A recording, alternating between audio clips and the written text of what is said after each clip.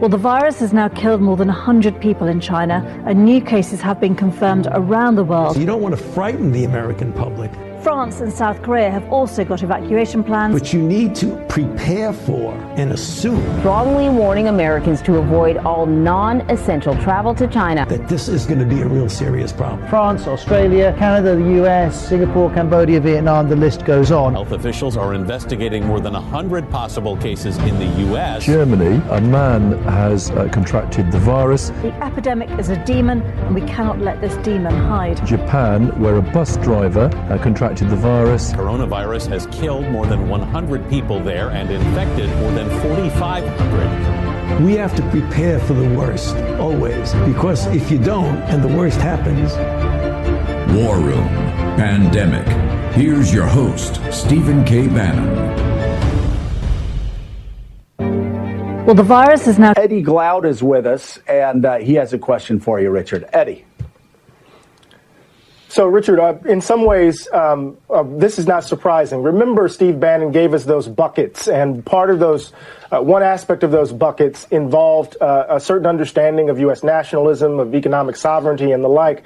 So talk to us a little bit about this ideology that undergirds the kind of dismantling of the post-World War II consensus. What are its parameters? What are its contents?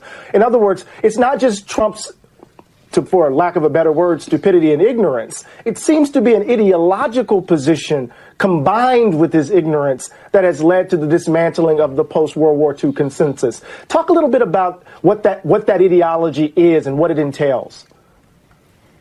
Thanks, Professor. Look, there's several strands to it. One is the idea that alliances cost us more than they benefit. We get taken advantage of. Another is that any institution somehow limits our options. And what you want to do is preserve the option to do whatever it is we want at any time. There is this view of sovereignty as something that can't in any way be compromised. But again, none of this makes sense in a world where allies are our single biggest advantage. We wake up every day as Americans with dozens of countries that are well disposed to working with us in Europe and Asia, the two most strategic theaters of the world. Why would we push that away? Why in a global age where would the United States not want to work with others to meet these challenges, like, for example, infectious health threats that obviously we can't deal with alone? So this narrow view of a sovereign America ignores our great advantage with allies, and it ignores the reality that in a global era, we cannot thrive on our own. These oceans that surround us, the last time I checked, Eddie, they're not moats. And that idea seems to escape Mr. Bannon and his ilk. Yeah. Because all they're waiting for, and China too, they're hoping that I'm defeated. Because if I'm defeated, China will own the United States, and Iran will go back to a deal even better than the first terrible deal where they got $150 billion plus $1.8 billion in green. Yeah. Well, Tiffany, I'm not conflating Portland with anything because I don't think you can conflate Portland with anything. I think leadership in Portland and in the state of Oregon is about as bad and provides a pretty good guidebook how to keep chaos going in the streets for months. And you have the head of the NAACP out in Portland talking about how these protests have gotten away from it. So yeah, for sure. I'm not conflating Portland with anything. I think Portland is a basket case all into itself.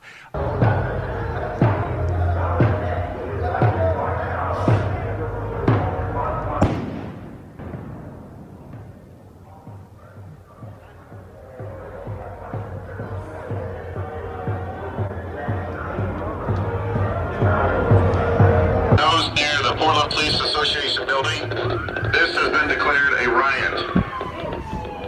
Leave the area now to the north. Failure to comply may result in arrest, citation, and ground control agents to include here. To episode 331, War Room Pandemic begins now. Thursday, August the 13th of the year of our Lord 2020, broadcasting live from a very wet and rainy Capitol Hill. Jack Maxey, Raheem Kassam, Vish Burra here in the War Room, joined down the line by Stephen K. Bannon. Bringing on Jack Posobiec in just a moment. I want to remind you all we're on the America's Voice.news network on G News and GTV, subtitled in Mandarin and blown through the Chinese firewall, the CCP's firewall. Newsmax TV later on in the day, and of course on the John Fredericks Radio Network. I want to throw it now to Stephen K. Bannon.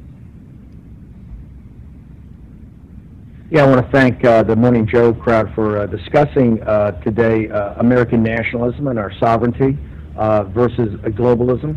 I just want to refer to make sure Dr. Haas, Richard Haas, knows over the Council of Foreign Relations. I know that the two oceans are not moats. In fact, Dr. Haas, back in the mid-'70s, as a young naval officer, I was on a destroyer patrolling the South China Sea and making sure it was free for safe navigation and open navigation for all of our allies in that area. We're going to be talking about that a little later in the show. We were going to start with all this about President Trump and China and the Chinese Communist Party, what they've done to this nation, what they've done to the Chinese people, and to talk about to compare that with what the globalists think. But I think the professor from Princeton was quite correct. There is a deep ideology here that's more than whatever they think President Trump's competence in foreign policy. We happen to think it's been very competent. In fact, his leadership has been pretty amazing in putting together the first coherent actual war plan, including allies, against the Chinese Communist Party.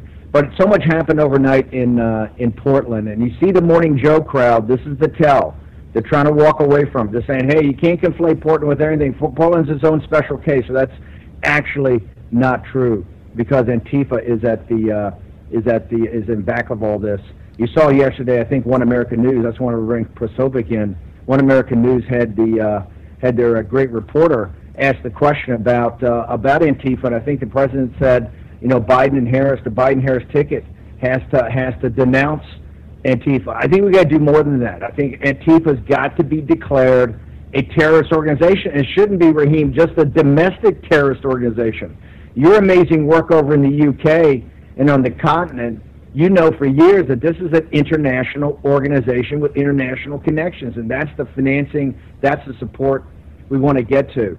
So I want to bring Jack Posobiec in. I just want to also give a programming note for all the Dr. Haas's and everybody that thinks we're just a bunch of inbred nationalists, is that on Saturday our special is going to celebrate the National Independence Day of India. We're going to have an incredible show. Dave Ramaswamy, Jay Kansara will be in studio to co-host with Vish Burra and Jack Maxey. We couldn't be prouder talking about the Alliance of Liberty.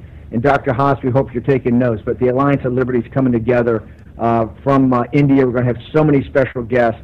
We're going to celebrate for 2 hours the Indian National Independence Day and a great show that Vish and the team have put together. Sounds like treason to me, Steve. About this on Saturday. Raheem, let's get... Do what? Sounds like treason to me. Exactly. Let's bring in Jack Posobiec. Raheem, also want your thoughts. I mean, the president said yesterday, I think it was in the press conference, and answering One American News, the question was about Antifa, and it got, the whole mainstream media jumped on it because it said, oh, this is One American News, this is a conspiracy theory, something about the Antifa site linking to Joe Biden's website. That's, I don't think, that important. What I think is important is about this, we need more than just denouncing Antifa. We need action, action, action. We've actually got an in-bed reporter out there undercover that's actually going to be on the show hopefully tomorrow. But all this footage we get is inside baseball footage of exactly what's going on. Jack, you've had a chance to talk to people. You've had a chance to review the footage. I've argued from day one, taking the federal agents out of Portland was a big mistake. I don't think we gained anything by letting the Portland police try to take over, or the Portland State Police, or the local Portland authorities. The thing is a complete mess. Morning Joe in the progressive left is trying to walk away from this and saying, oh, this is just an isolated problem. It's not an isolated problem. This is inextricably linked with this cultural Marxism, this radical anarchy of certain elements of the Black Lives Matter, particularly the underpinnings of it, right? Not having to do with the murder of Mr. Floyd and issues out there in Minnesota, but it's in this Antifa, top to bottom, stem to stern, are definitely anarchist, communist, cultural Marxists, and out for the destruction of the United States of America. It's outrageous to me that we don't have tiger teams, we don't have war rooms out there. The Justice Department seems to be very disengaged. You know, we're huge fans of Attorney General Barr, in particular what he's done to stand with the Chinese Communist Party. We would love to see the Justice Department start to stand up to the Communist Party here in the United States of America, particularly when their focus is the destruction of the rule of law and the destruction of the United States of America. Jack Posobiec, want to get your and Raheem's thoughts exactly what's going on in Portland and what's happened that Morning Joe and this crowd are sitting there going, oh, no, no, no, no. You know, all the peaceful protesters are walking away from this, etc. What's the reality out there, Posobiec? Yes, Steve, thanks again for having me on. And I did have the opportunity to speak to the on-scene reporter that's out there. I'm not going to use his name because he has asked to remain anonymous. He is there in an undercover capacity, and I want to be observant of that and respectful of his operational security, his OPSEC, the same way that I maintained OPSEC while I was undercover in Seattle at the Chaz. What we saw last night was that after 12 days from this agreement that was held between the state of Oregon and Chad Wolf, the acting director of Homeland Security, we were told that the local police and state authorities were going to be maintaining security in the city of Portland and that they would protect the federal courthouse.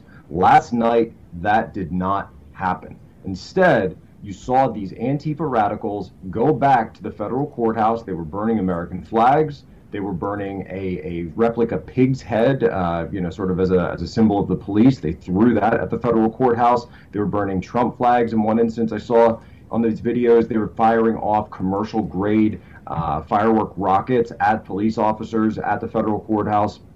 And so this entire narrative of the media and many Democrats elected officials that the federal presence there at the courthouse is what was causing the violence. No, the violence is being caused by an anarcho-communist insurrectionist movement known as Antifa or anti-fascism. They have declared the United States and our system of a Republican government, small r Republican government, with a constitution to be fascism, and they have decided that peaceful means, they expressly state this in their doctrine and in their propaganda, that peaceful means will not be followed. They will resort to violence. Their violence is caused by their ideology. It is their choice. It is not caused by law enforcement.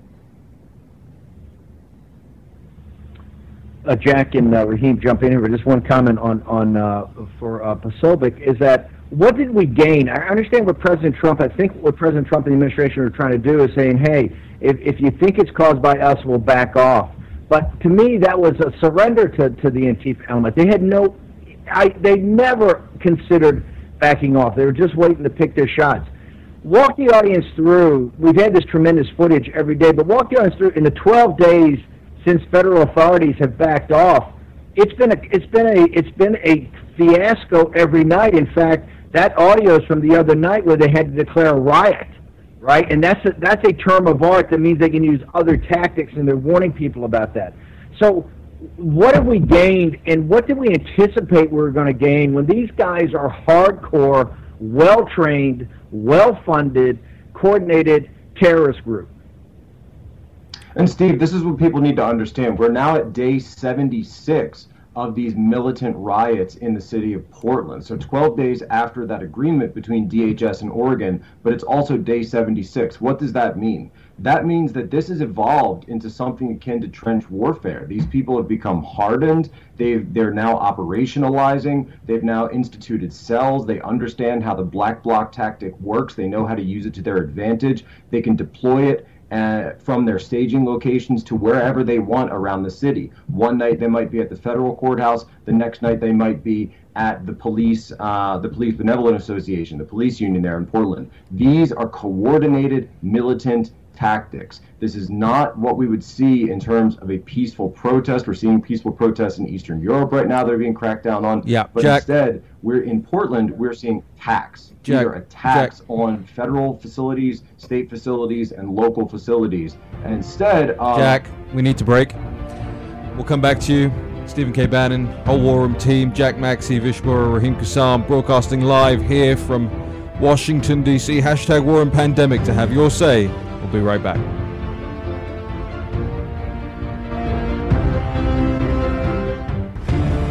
War Room Pandemic with Stephen K. Bannon.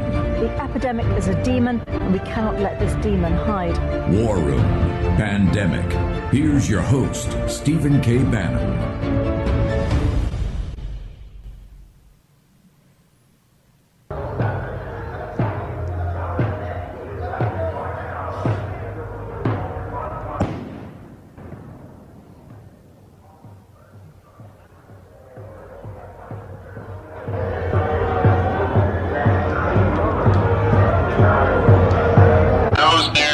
Police Association building.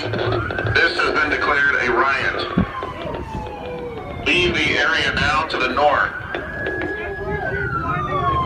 Failure to comply may result in arrest, citation, and ground control agents to include here. Welcome back to the show. Remember, 2020 being the gut punch that it is, you're going to need every possible advantage to succeed. Smart companies run on NetSuite by Oracle, the world's #1 cloud business system. Get your free guide right now at netsuite.com/Bannon. Welcome back to the War Room. Raheem Kassam, Vish Burra, Jack Maxey, Jack Posobiec, Stephen K. Bannon. Over back to you, Steve. Yeah, okay, we have two problems here, guys. Number one, we got a problem in Portland. We've allowed a major American city, a great American city, to now be in, deep into, starting its third month, Jack, I think he says day 74, of total anarchy, right? And then you have this whole issue of Antifa as a terrorist organization.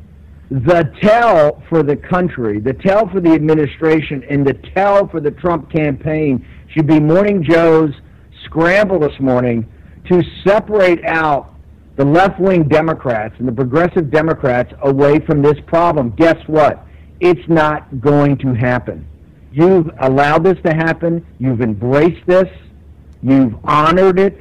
You've pushed it. You've shown it respect. And now you own it. But here's what's got to happen. We have two issues. Number one, law and order and safety for the people in Portland. Both the people who agree with President Trump and the people who disagree with him, has to be restored. And the way to do that is, like Elizabeth Yore and others told us the other day, it's quite simple. You need a convergence of law enforcement and the Justice Department. You need the enforcement side, but you also need the prosecutors. Where are the U.S. attorneys? Where are the arrests? Where's the grand jury? You know, these guys are crossing state lines. They ought to pull out the RICO charges. This is a conspiracy, and it's just unacceptable to have it go on day and day and day and day and day. And now we're in the situation we retreated 12 days ago, and what we said on the show 12 days ago is, hey, this is only going to embolden these people. They're not there to negotiate. There's no terms to negotiate. Raheem, as you know better than anybody, and Posobiec and Jack, the point of the revolution is the revolution. They have no terms that you can negotiate with these folks on. The they are there. They are revolutionaries. These are anarchists, and this is not overstatement. So Raheem and Jack, I want to go back to number one. What did we gain from backing off from the last 12 days, and what should be the coordinated actions today, both by the prosecutors, the U.S. attorneys, the state's attorney general, bringing the rule of law and the force of law down on these anarchists, because right now the anarchists are winning.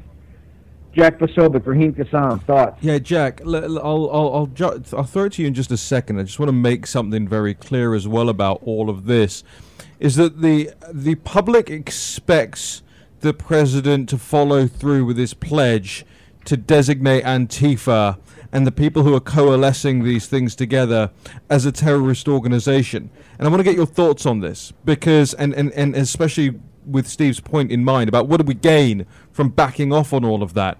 Because as far as I see it, 8 USC 1189 states very clearly the three things you need to be declared a foreign terrorist organization.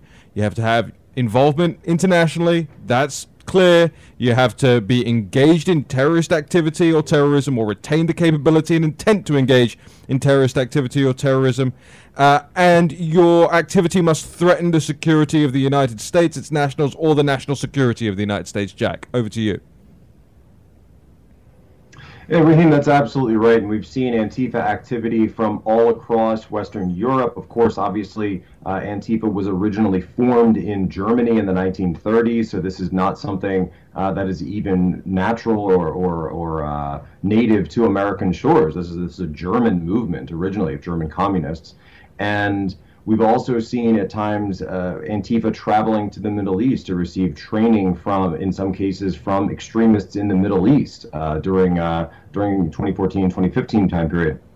And so this designation that we've been expecting, not only has President Trump declared this, but AG Barr has been very clear that he's going to call for this. And so whether or not the Joint Terrorism Task Forces are actually being populated and used for all of the tools and the full spread of national security implements that our federal government has needs to be used against the ones perpetuating crimes in this movement. It's absolutely clear. We have these laws in place for a reason. We have these systems in place for a reason. We have the intelligence agencies in place for a reason. They are meant to protect the rights and the safety of American citizens, regardless of what their politics are, regardless of what person they vote for. You know, I'm sure Portland isn't exactly a pro-Trump city. That's not the point. The point is law and order. That is what President Trump ran on, and people are going to expect him to be able to employ those federal assets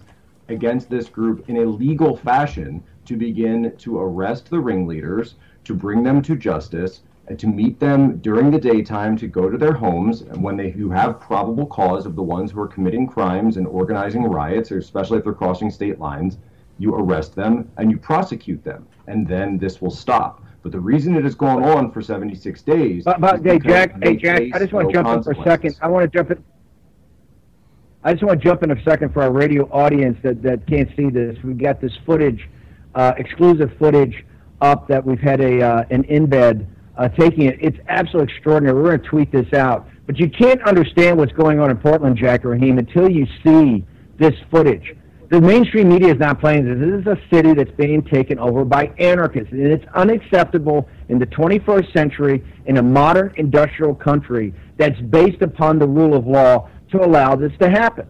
This is 74 days. We have two issues before us. Number one is putting this down in Portland and other cities in the country. The other is designating this a terrorist organization so we can start to get to the financing. Remember, what you're seeing in this footage, this incredible footage we have, is the fact that we've got, you've got anarchists out there. That's the tip of the spear. They're the foot soldiers.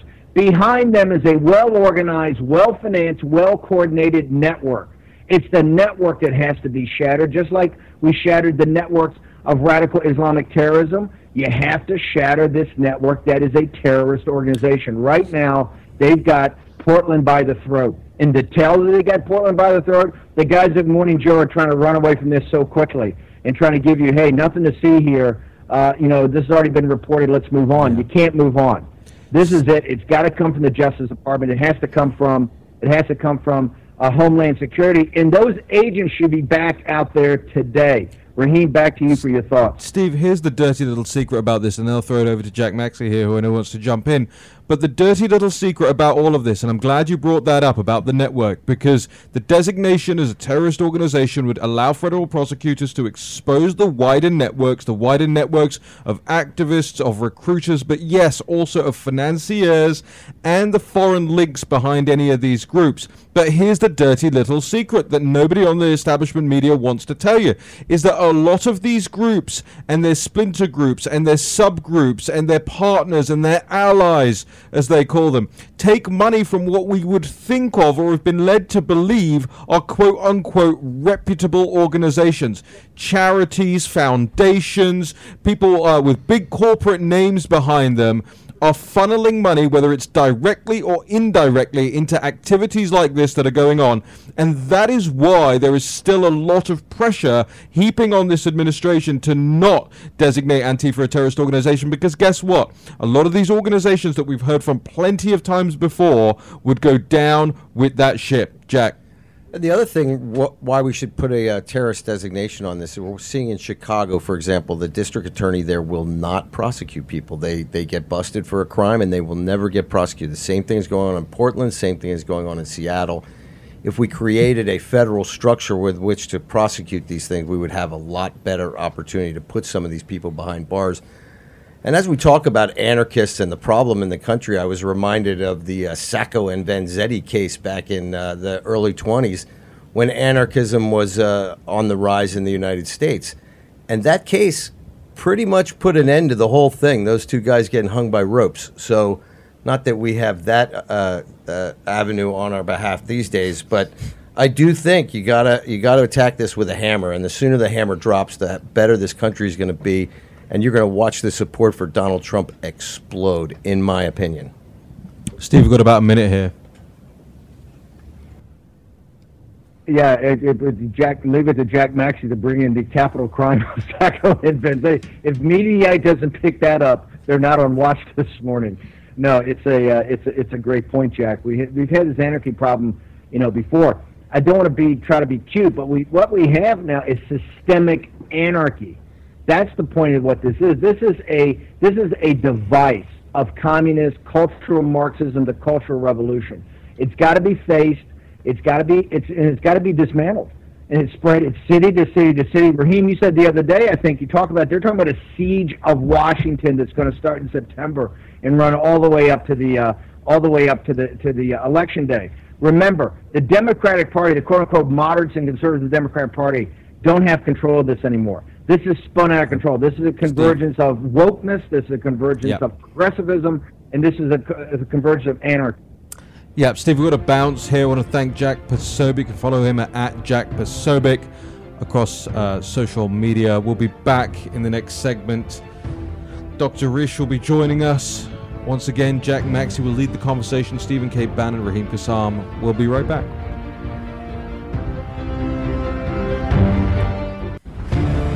War Room Pandemic with Stephen K. Bannon. The epidemic is a demon, and we cannot let this demon hide. War Room Pandemic. Here's your host, Stephen K. Bannon. Well, 2020 has indeed been a gut punch to American business, and if you're going to succeed in the back of all of this, you need every possible advantage. NetSuite by Oracle is a sponsor of this show and the world's #1 cloud business system. Smart companies run on NetSuite because NetSuite gives them the visibility and control over their financials, HR, inventory, e-commerce, and more. Everything you need all in one place. So whether you're doing $1 million or hundreds of millions in sales, NetSuite lets you manage every penny with precision. So join over 20,000 companies who trust NetSuite to make it happen for them. They surveyed hundreds of business leaders, assembling a playbook of the top strategies they're using as America reopens for business. Get your free guide. It's called 7 Actions Businesses Need to Take Now, and schedule your free product tour at netsuite.com/Bannon. That's a free guide and free product tour at netsuite.com/Bannon. Welcome back to the War Room. We're really grateful to have Jack Posobiec in those first 2 segments.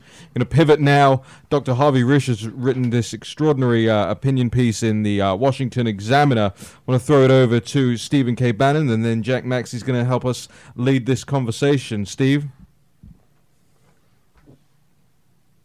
Yeah, Raheem, as you know, the War Room set up for action, action, action. That's what we've recommended to the Trump administration, to the president personally, is that this campaign, this election, his re-election is going to come down to him as the driver of action. He's the protagonist in this drama. And we just talked about what we believe has to happen now out in Portland and other cities about this anarchy that's going on and really destroying some of the greatest cities in America. Also, you turn to the medical front. Remember, we had Stephen Mosher on yesterday about this new book published in Italy by Dr. Giuseppe Tritto, one of the world's leading experts, runs one of the biggest institutions for UNESCO, about genetic engineering and the impact on genetic engineering on human beings. And that discussion of his new book about the Wuhan lab And what is it actually this virus human enabled or human enhanced? We're going to get more into that in the second hour of the show and also tomorrow. In talking about the CCP and this war against the CCP, it's one of the reasons we're having on Saturday a 2-hour special on India to commemorate India Independence Day. We're going to have Dave Ramaswamy, Jack Posobiec. You've got to tune in. It's one of the great building of the Alliance of Liberty that Richard Haas talked down about us today on the Morning Joe show. But we want to show him that actually being a nationalist and being an economic nationalist doesn't mean you don't work with allies. You actually partner with allies. But in all this turbulence, all this fourth turning, you're seeing heroes appear every day. Our next guest, Jack Maxey, I'll turn over to you, is an American hero, American patriot. He's put himself out there when he didn't have to really talk about saving the lives of American citizens. On your death certificate, it does not log in whether you're a Democrat or Republican, whether you're a Trump MAGA supporter or you're on the progressive left. It doesn't matter. You're dead. And this is what we're talking about, American citizens that are dying. Later in the next hour, we're going to talk about the new federal state of China, the protest yesterday outside the embassy in Toronto, and what the sign they have? The CCP lied and Canadians died. That's what we've seen throughout the world. And we have heroes now stepping up to say, hey, there's a way, there are methods out there that we can stop the death, stop the destruction. Jack Maxey, I want you to bring in our honored guest and American patriot, Dr. Risch. Hey, once again, people, we're pleased to have Dr. Risch on the show today. He works at Yale University. He's in the Yale School of Medicine. He's an esteemed epidemiologist. He has been writing for months about why we should put hydroxychloroquine on the front lines here, particularly in early stage. And one of the things, Doctor, I want you to come out and right out of the box, because I think it needs to be reiterated every day. There are two different stages of this disease. Can you define the difference and define why hydroxychloroquine, azithromycin, works in the first stage and does not work in the second stage? So, good morning. Yes, that is correct. The disease starts with a severe cold, a flu-like illness that lingers for a while the virus is replicating. And the immune system is facing it one way or another. The virus replicates while the immune system tries to keep it in check. And for some people, the immune system is not able to keep it in check. And around day 6, 7, 8, on average, in those people, it progresses into a pneumonia, and potentially a very severe and life-threatening pneumonia. And this is one where people start with shortness of breath, and it becomes severe shortness of breath if it's not treated, and those people usually get hospitalized. At that point, the treatments are different. If you're treating a pneumonia where the lungs are filled with the breakdown products of immune cells, then things that prevent the virus from replicating don't work. It's a different disease process. So what we have are two main stages. There's more, but at least at the outset, we have two main stages of treating the virus for its replication at the beginning. And if that doesn't work or it isn't done, then having to treat the pneumonia much more aggressively with different medications. And we know now that hydroxychloroquine and zinc and its other, what I would call companion medications, azithromycin, doxycycline, antibiotics, and so on, and maybe ivermectin as well, those medications work in the viral replication phase at the beginning of the illness. And they work very effectively when given as a cocktail that basically hammers the virus replication. That's what's needed in order to help the immune system to cope at that point. It works very well for people who need to take it. The people who need to take it are the ones whose immune system won't be able to cope with it. Those are what we call high-risk people. People over age 60, or with obesity or diabetes, or high blood pressure, or who have had cancer in the past, or other immune-related conditions. Those are the high-risk people for whom the virus gets the better of the people and multiplies out of control and needs to be treated. The low-risk people, people under 60 with none of those conditions, more or less have immune systems that can cope. And so they don't need to be treated. It's unpleasant, but they cope. It's not life-threatening. When you look at the studies that are only of these high-risk people and treated early, all the studies show that the medications work. There is not one study, none, that shows that the medications don't work. In those people, in those high-risk people, it is uniformly evident from every study that's looked at them that the medications work. So the question is, how do we get that into practice? And how do we get people to understand that pushback on this question arises from reasons that have nothing to do with the efficacy in the first place? It has to do with completely non-scientific reasons why people don't want to see this medication in widespread use. That means it comes from manufacturers of competing products who are afraid that this medication will work better than their products, and therefore their products will be reduced in marketability on a fair playing field in the medical arena when people start to use it. Dr. Risch, and I think that is the biggest. Can I just jump in there and get you to clarify something there, because you're being very polite about it. You mean they're worried they won't be able to make as much money? Well, yes, I think, look, drug companies invest huge amounts of money into the development of products. It's not like they snap their fingers, that they do one or two studies and out pops a useful drug. They probably test 1,000 drugs before they find one that actually works and is safe to use. And those are the ones that are the tip of the iceberg that we see outside of the drug companies. So the investments by drug companies are huge, and it's not unreasonable for them to be able to make back that big investment in order to be profitable. We want them to be profitable because that's what keeps them in existence and why they develop good drugs.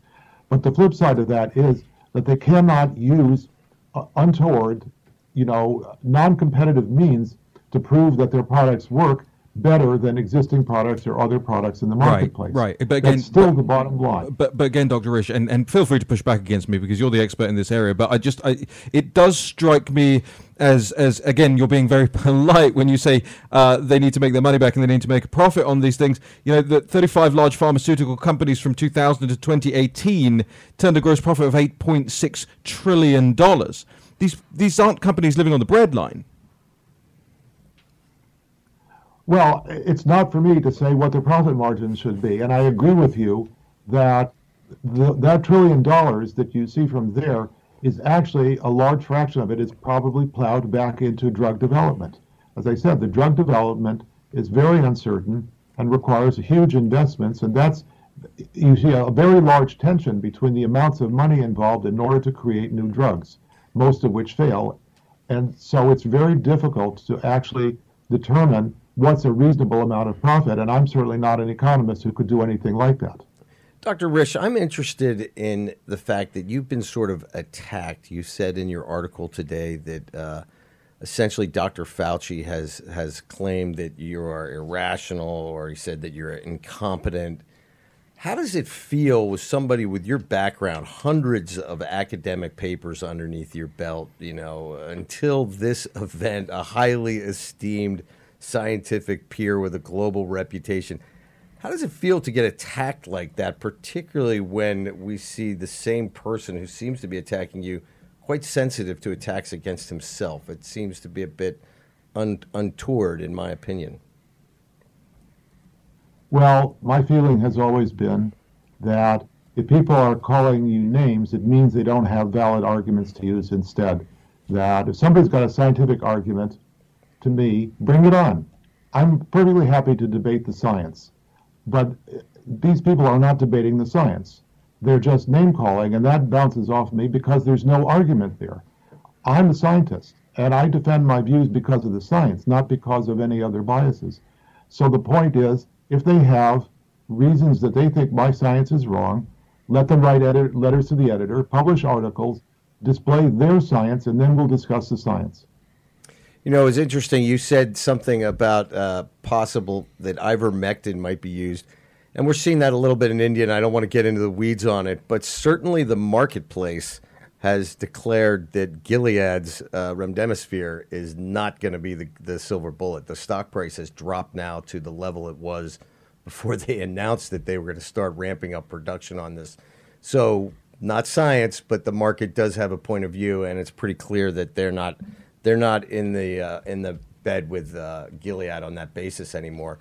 And again, ivermectin is an off-patent drug that is pennies per dosage, just like hydroxychloroquine.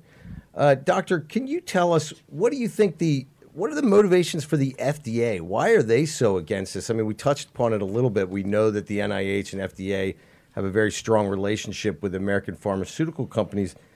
But it seems to me, and it seems from your article, that there seems to be something more here that goes beyond science. Could you touch on that a little bit? Well, I have no direct knowledge of individual behaviors at the FDA. What I can say is what the FDA has actually put out and possible reasons for that are suppositions on my part. The FDA publishes on its website its financial support, and on that webpage they say that a third of their support comes from drug company income. The drug companies pay for using the FDA for services that the FDA requires the drug companies to do. So the FDA is dependent upon drug companies participating in that process, and a large fraction of its budget comes from the drug company monies. Secondly, the FDA puts its evaluations on its website in terms of warnings for drugs to be used or not to be used. And they've done this irrationally in the case of hydroxychloroquine, where they have a warning in black letter warning saying that it should not be used for outpatient use outside of the hospital. And directly under that, Dr. they Risch, say this is based on inpatient hospitalist patients. Dr. Yes. Risch, we just have a quick break. Can we hold you over to the next segment? Would you mind staying with us? Sure. All right, fantastic. Dr. Risch returns. Jack Maxey, Vish Burra, Raheem Kassam, the team here at War Room Pandemic return also in just a moment.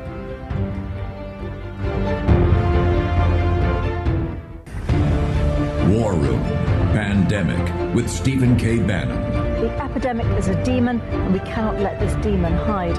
War Room Pandemic. Here's your host, Stephen K. Bannon. Well, welcome back to the War Room, episode 331. It is August the 13th, the year of our Lord 2020. I want to give a shout out to everybody who's sharing this show, who's making it grow, who's getting us more subscriptions, sending out our emails, everybody out there amongst the activist audience who's tuned into this. We thank you for your efforts, because without them, let's say Dr. Risch and the other great voices supporting HCQ and the real health and well-being of ordinary people all around the world may not have such a large platform to reach people with. I know Dr. Risch was on CNN the other day. I'm sure, Dr. Risch, they'll have you on again soon, and maybe they'll even let you speak next time.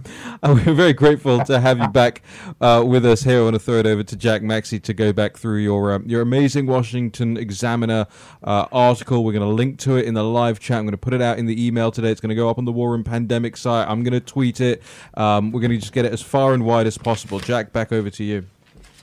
Dr. Risch was just before the break going through this idea of the kind of relationship between the FDA and the pharmaceutical companies. He said that essentially 1/3 of the monies used by the FDA for accomplishing their goals comes from the pharmaceutical industry. It's largely because of trials, tests, et cetera, that need to be done to get FDA approval. But it does create a kind of odd relationship inside of a government agency when it comes to promoting drugs that are off patent. And you said, I can only speculate about the cause of the FDA's recalcitrance. Hydroxychloroquine is an inexpensive generic medication, unlike certain profit-generating patented medications, which have been promiscuously touted on the slimmest of evidence. Hydroxychloroquine has no natural financial constituency. Now, to me, that's something that bears a little bit more research on the part of our viewers, on the part of we Americans, when we consider how our government works and how it's supposed to work on our behalf. Dr. Risch, can you explain why it is that the FDA continues to rationalize these studies of hydroxychloroquine on late-stage patients versus bringing any attention to the multitude of studies that show it works as a prophylaxis and in early stage quite effectively? Can you talk about why it is that they just seem to deny the existence of those studies? I think that they have a very strong bias that they are not revealing why from what they say, but will be revealed in time by how they act. And so you will see this when the FDA approves, either for EUA or other mechanisms, when they approve drugs that have much lower levels of evidence supporting them, you'll see that when the FDA approves those drugs, that they will have used different standards, and one can address why they use different standards. And I think that this is something that the FDA does not publicly reveal. However, there are government processes that can be used to open the FDA to daylight as to how they make these decisions. And that is the way things will likely progress. Now, Doctor, let's say and I still think you should be on the President's Advisory Commission. Mr. President, if you're listening, this wonderful man has offered his services already once on the show. But I guess what I'm saying is you're sitting in the Oval Office or you're sitting before that committee and you have a roadmap to bring this drug to the American people using the FDA processes, et cetera. How would you do that? What would be your advice today? I think there's two things to do. The first is that the FDA needs to allow for multiple EUA, emergency use authorizations for overlapping purposes. In other words, that the FDA should allow for a vaccine that might work, and it should allow for a medication for treatment and even prophylaxis, even prevention, that might work. It should not say that the first one that crosses the finish line is the only one, because in reality, the evidence for the effectiveness of those drugs is not certain when the FDA approves them. And there's no reason to think that just because the FDA approves a medication that it will solve the problem. And so the FDA needs to remove immediately the one clause in its criteria that says only the first one is the one that they're going to approve and nothing thereafter. That is the first thing. That at least begins to open the playing field. And I think that's a crucial thing. The second thing is that there are vested interests in making this a one-sided argument. And Dr. Fauci is part of the vested interest in doing so. And I think that my one voice, while it's only one, has been heard loudly. And Dr. Fauci has pushed back by adding voices to his. And so one hears Dr. Birx, Dr. Giroir, Admiral Giroir, and Dr. Fauci's NIH committees all piling on their voices to try to counteract my one. And I think the only way to counteract that is to have voices on our side of the discussion showing the correct interpretation of the scientific evidence. And that's crucial, and that's what needs to push back against the other voices. Thank you very much, Dr. Risch. I tell you what, you're always just an amazing guest. One last question. If we could get hydroxychloroquine through, what would be your estimation in the reduction in mortalities that we would be looking at? A conservative estimate is half. A more likely estimate is 60% to 2/3. And it's even possible if we were to have individualized medication prescriptions, as the doctors in across the country, like Dr. Zelenko, Proctor, Crawford, other doctors across the country who are using this medication to treat their patients legally, they are using this medication, they achieve virtually 100% prevention of hospitalization or mortality. Very, very, very good results. Extraordinary stuff. Thank you very much. So, Dr. Risch, I guess we're going to see the tail of the tape in this is not going to be pretty. If we look back on this retrospectively, it's not going to be something that anybody is going to be proud of if it turns out that this is absolutely true. All right, Dr. Risch, we're going to have to let you go, my friend, but we thank you so much. You really are just an admirable human being. We respect your moral courage and your scientific integrity. And again, thank you so much for being on our show. And we'll be sharing Dr. Risch's article, as I say, across all of our different platforms. Make sure you keep an eye out for it today. It's already in the YouTube live chat. I know a bunch of you are clicking on it. Make sure you're sharing it as well as widely as possible. War and Pandemic returns with Jack Maxey, Vish Burra, Raheem Kassam, Mark Evans from the protest, the federal state of China in Toronto. We'll be back in just a second.